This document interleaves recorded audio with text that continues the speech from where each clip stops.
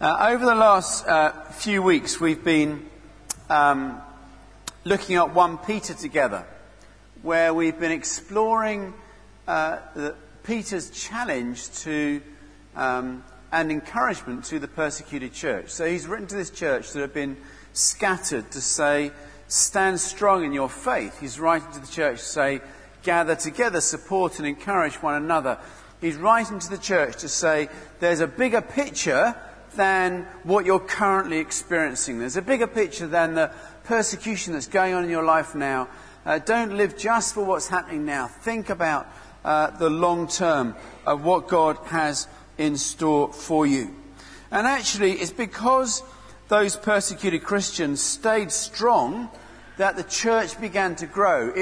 It scattered out through persecution, and they lit little fires of places of faith all over the place. And so the Christian gospel began to go out to now still the largest faith group in the world.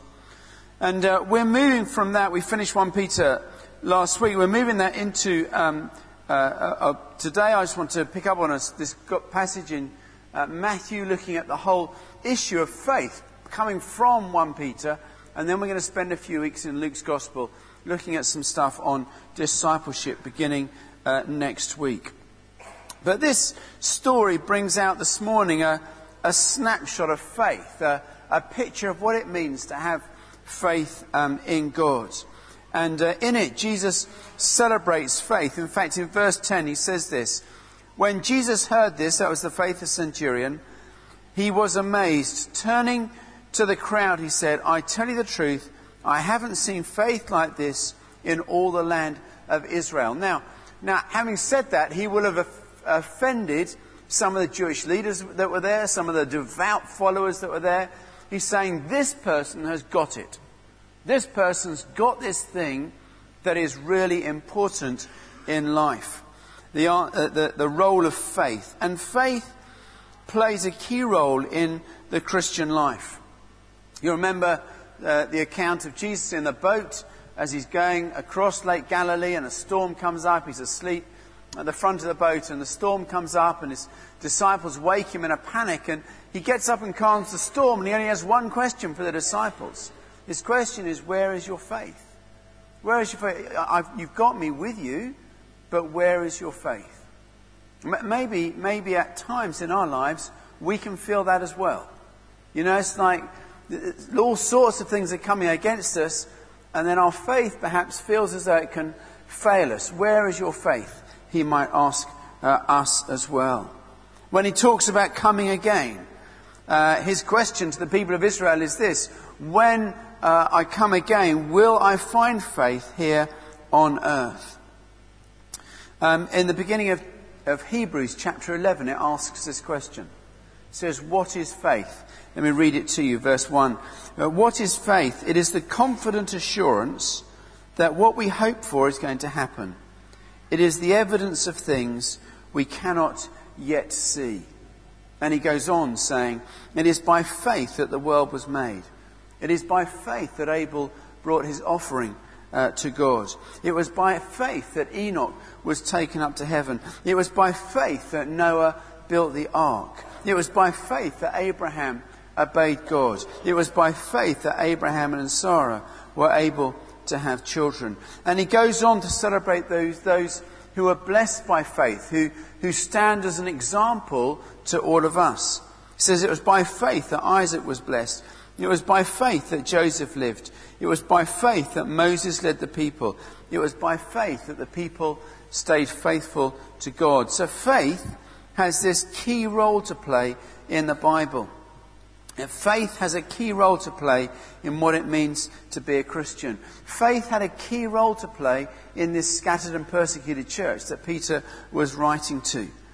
And yet faith is quite difficult to define exactly, because it has lots of different facets to it, lots of different angles at which you can look at it. And what I want to do this morning, just in the next 20 minutes or so, is take a look through 6 different windows at this story of the centurion and see what it says to us about faith, if we can build up a picture of it. So the first window I want to look through is this one, Faith is believing when I don't see it. This centurion had heard that Jesus had heard of Jesus and had heard that Jesus was a healer, and he comes to plead with him. He comes to say, "My servant is needing help. Lord," he says, "my young servant lies in bed, paralyzed and racked with pain." And Jesus says, "I'll come and heal him." And the officer replies, "Lord, I'm not worthy to have you come to my home. Just say the word from where you are and my servant will be healed." Two things to me jump out of this. Number one, whenever anybody asked Jesus for help, he would always say yes.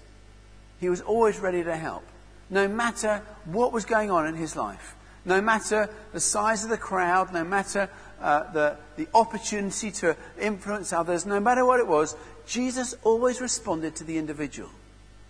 You know, sometimes we can think that God is this awesome, almighty God, and my what's going on in my life, my needs, my particular things that's going on at the moment won't really matter to him. But actually, the ministry of Jesus demonstrates to us that the individual absolutely matters.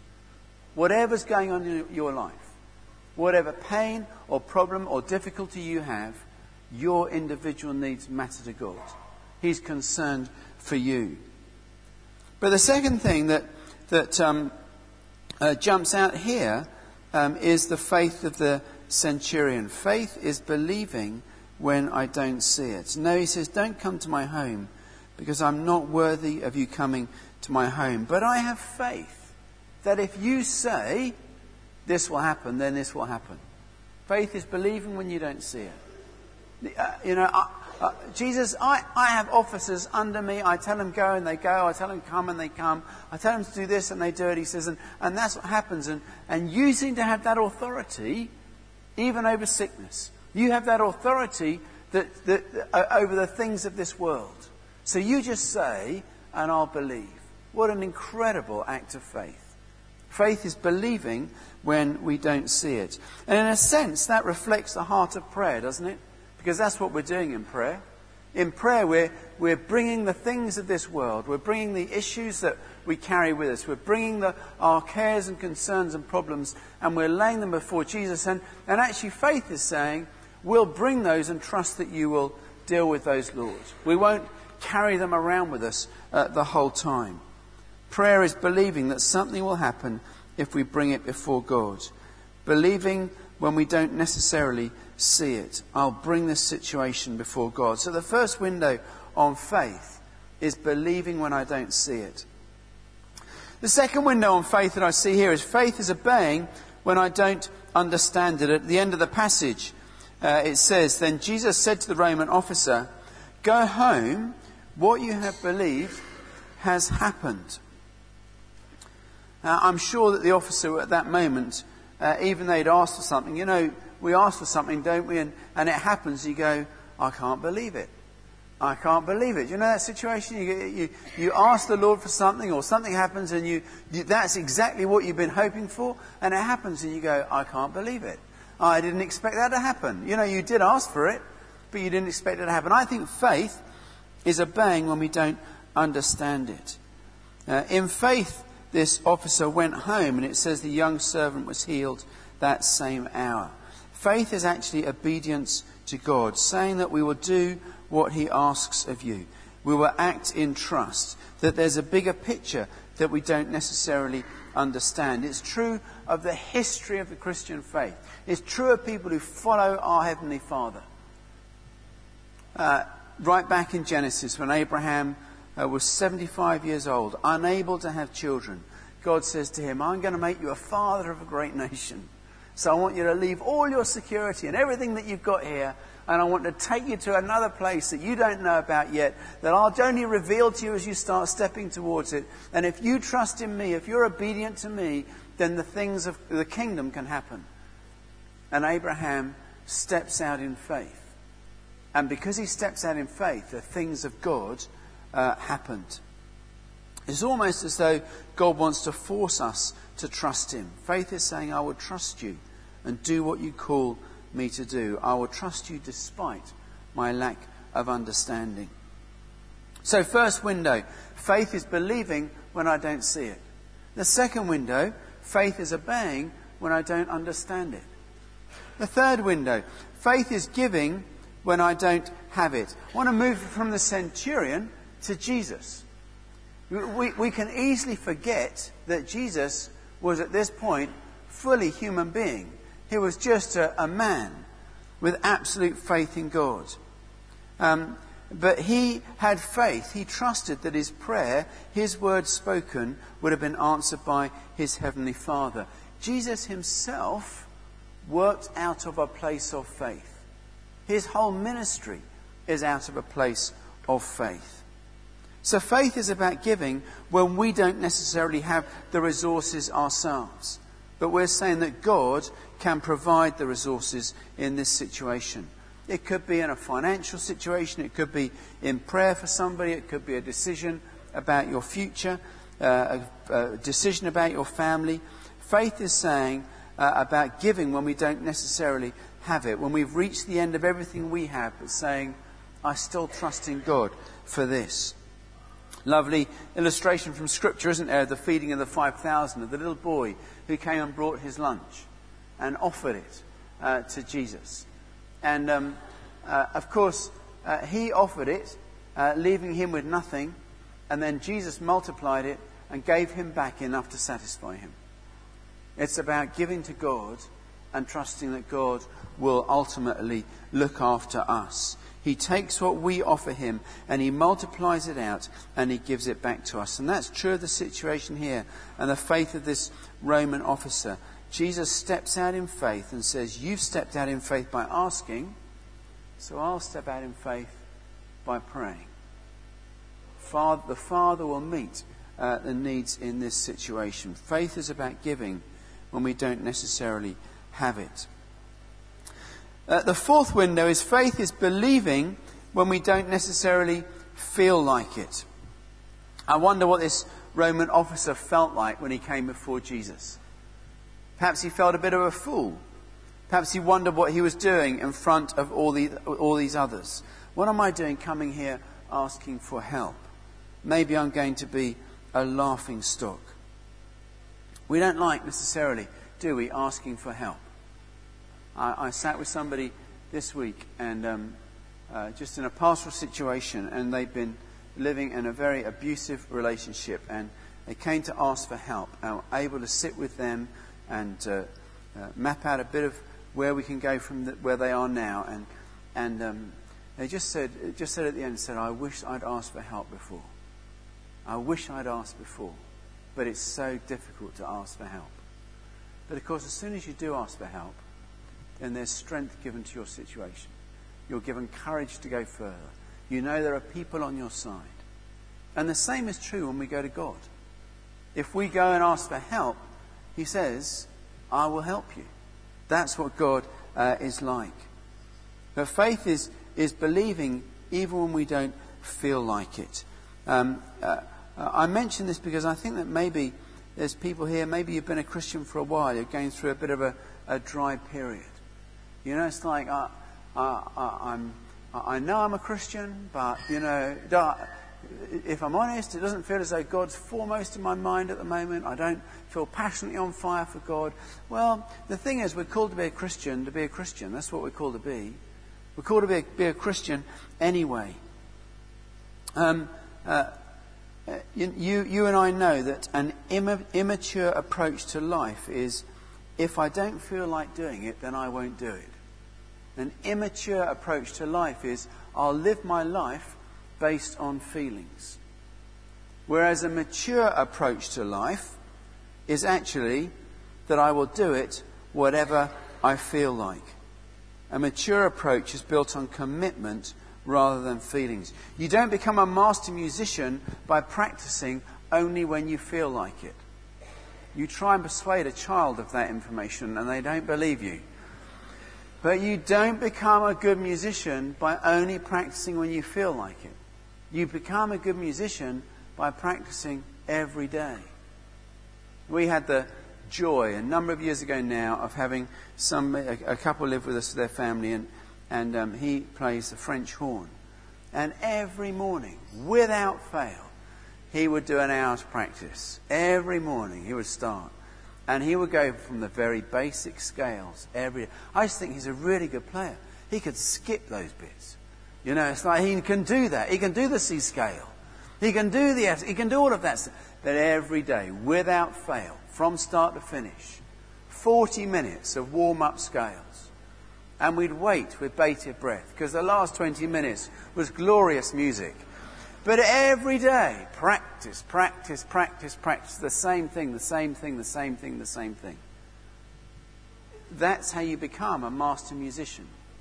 You don't become a great salesperson by only making calls when you feel like making calls. You become a great salesperson by making calls every day. By making the contact every day. Whatever we do in life, we become good at it by practicing it every day. And it is the same is true of the Christian faith, whether we feel like it or not. Have you ever had those days when you get out of bed and you're going off to work perhaps, and you're walking on the road and you just think, I would just like to be in my own little cocoon for a little bit. You know, I don't want to speak to anybody today. Just let me be, you know. Anybody ever have a day like that? Do you have a day like that? Yeah, actually, but you see, what Christ demands of us in the Christian life is, whether we feel like it or not, this is what we're to be like. We're to have faith.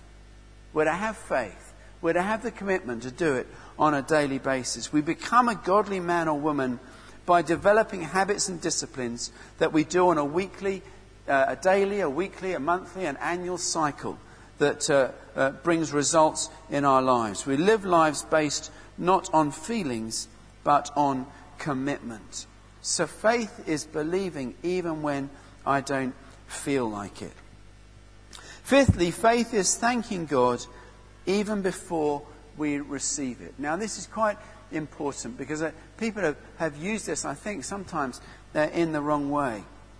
I'm not sure this necessarily comes out of this passage. I think this is me perhaps looking into this passage. But I'm pretty convinced that the Roman officer would have said thank you to Jesus before he went, don't you? I mean, I think he'd have probably done that. I think that's a fair assumption to make. You know, thank you very much for responding. Thank you very much for your commitment and encouragement. Thank you very much for listening to me. Thank you for engaging in what I said. Thank you that despite all those that are around you, you gave me individual attention.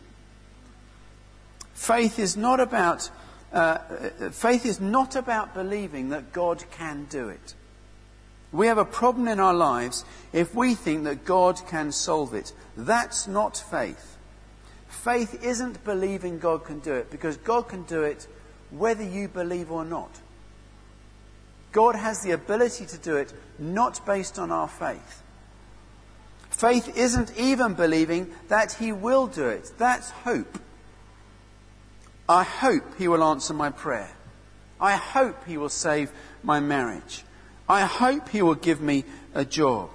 I hope He will find me a partner. I hope He will make me well. No, faith is actually thanking God in advance and believing that God is already doing something. He is already present in our lives. We believe, like He did whilst He was on earth, that Jesus responded to the needs of every individual, and He continues to respond to the needs of every individual. Therefore, when we bring something to Him to say thank you that you've heard what we've brought, and we know that you're going to be at work in that. It's not whipping ourselves up into a faith frenzy and going, if I've got faith big enough, this will happen.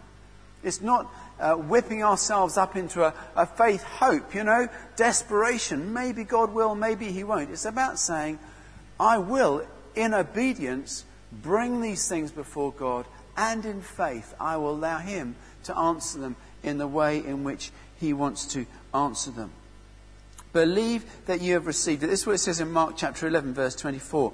Therefore I tell you, whatever you ask for in prayer, believe that you have received it, and it is yours. Believe that you've received it. That's what faith is. It doesn't say when you pray and ask for something, you have to beg and beg and beg, and God will think about it. We just have to believe it. And God gives all sorts of different answers, and you and I know that. This is the thing. He has it in the bank. He has it in the bank. If I wrote you a cheque for £500 and you put it in the bank tomorrow, I'd have to pay a fee because it would bounce. But if Bill Gates wrote you a cheque for £50,000, you could put it in the bank and it would be okay. And this is the thing. God has it in the bank. He has it in the bank. All we have to do is ask and thank him and trust that he will provide for us. He doesn't always provide in the way that we necessarily want him to. He doesn't always give in the way that we always want him to. He doesn't always answer our prayers in the way that we want him to. But we know that he does care. We know that he responds individually. We know that he's interested in who you are and your future. We know that he's interested in your concerns for today. We know that he's interested in the burdens that you carry. We know that he's interested in the person that you pray for on a daily basis. We know that he's interested in the brokenness that's there even in your own life. And he says, all I want you to do is bring it to me. Just bring it to me, like the Roman officer. Just bring it to me. And like he did throughout Scripture, he'll respond to every individual. And I'll say, if you'll bring it to me, then I'll respond. And in responding, God is at work in your life and my life, just by our bringing it to him. He says, look, I've got the resources to help you. So just believe even when you don't see it. Obey even when you don't understand it. Give when you don't have it. Believe when you don't feel like it. Because if you just thank me for it, I've got it in the bank. I've got it in the bank. You just need to come to me. I've got it in the bank, he says. And that's what he promises. He promises never to leave us as orphans, never to leave us alone, but to be with us whatever we are going through in life. To thank God that he is with you and walking with you, and he has your future and your life in his hands. And finally, in this passage where the Roman officer pleads for his servant, faith is thanking God even when it doesn't work and come out our way. If you read Hebrews about the heroes of faith, which I touched on at the beginning, you'll see some pretty amazing people in there who were great heroes of faith. Some of them were beheaded, some of them were burnt at the stake, some had their eyes gouged out, some were drowned, some had some other gruesome stuff that happened to them. But faith, having faith in God, doesn't exempt us from problems in life. You still have the same problems as other people when you're a Christian. But we have someone who works with us and walks with us in our problems. I think in my life, I've had situations where I've been absolutely desperate.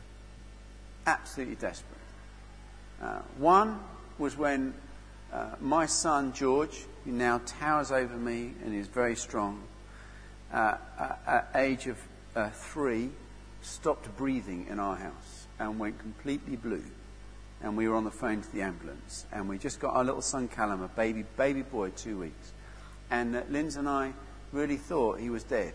Well, he was dead. He wasn't breathing, you know. But the ambulance crew were fantastic. But we were with him, with Karen Young next to us. We were with him, and we were doing what the ambulance saying, and we were praying over him, absolutely desperate. And I afterwards, Linz and I were saying, you know, thank goodness we have our faith, and we can trust someone to our Heavenly Father.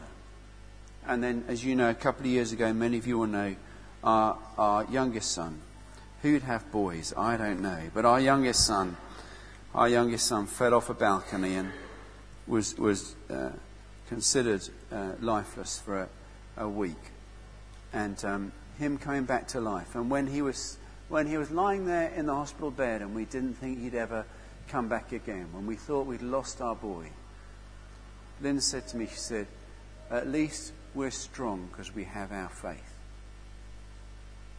And she actually said, it's better that it happens to us than somebody else, because we can cope. And actually that's true, because we have our faith.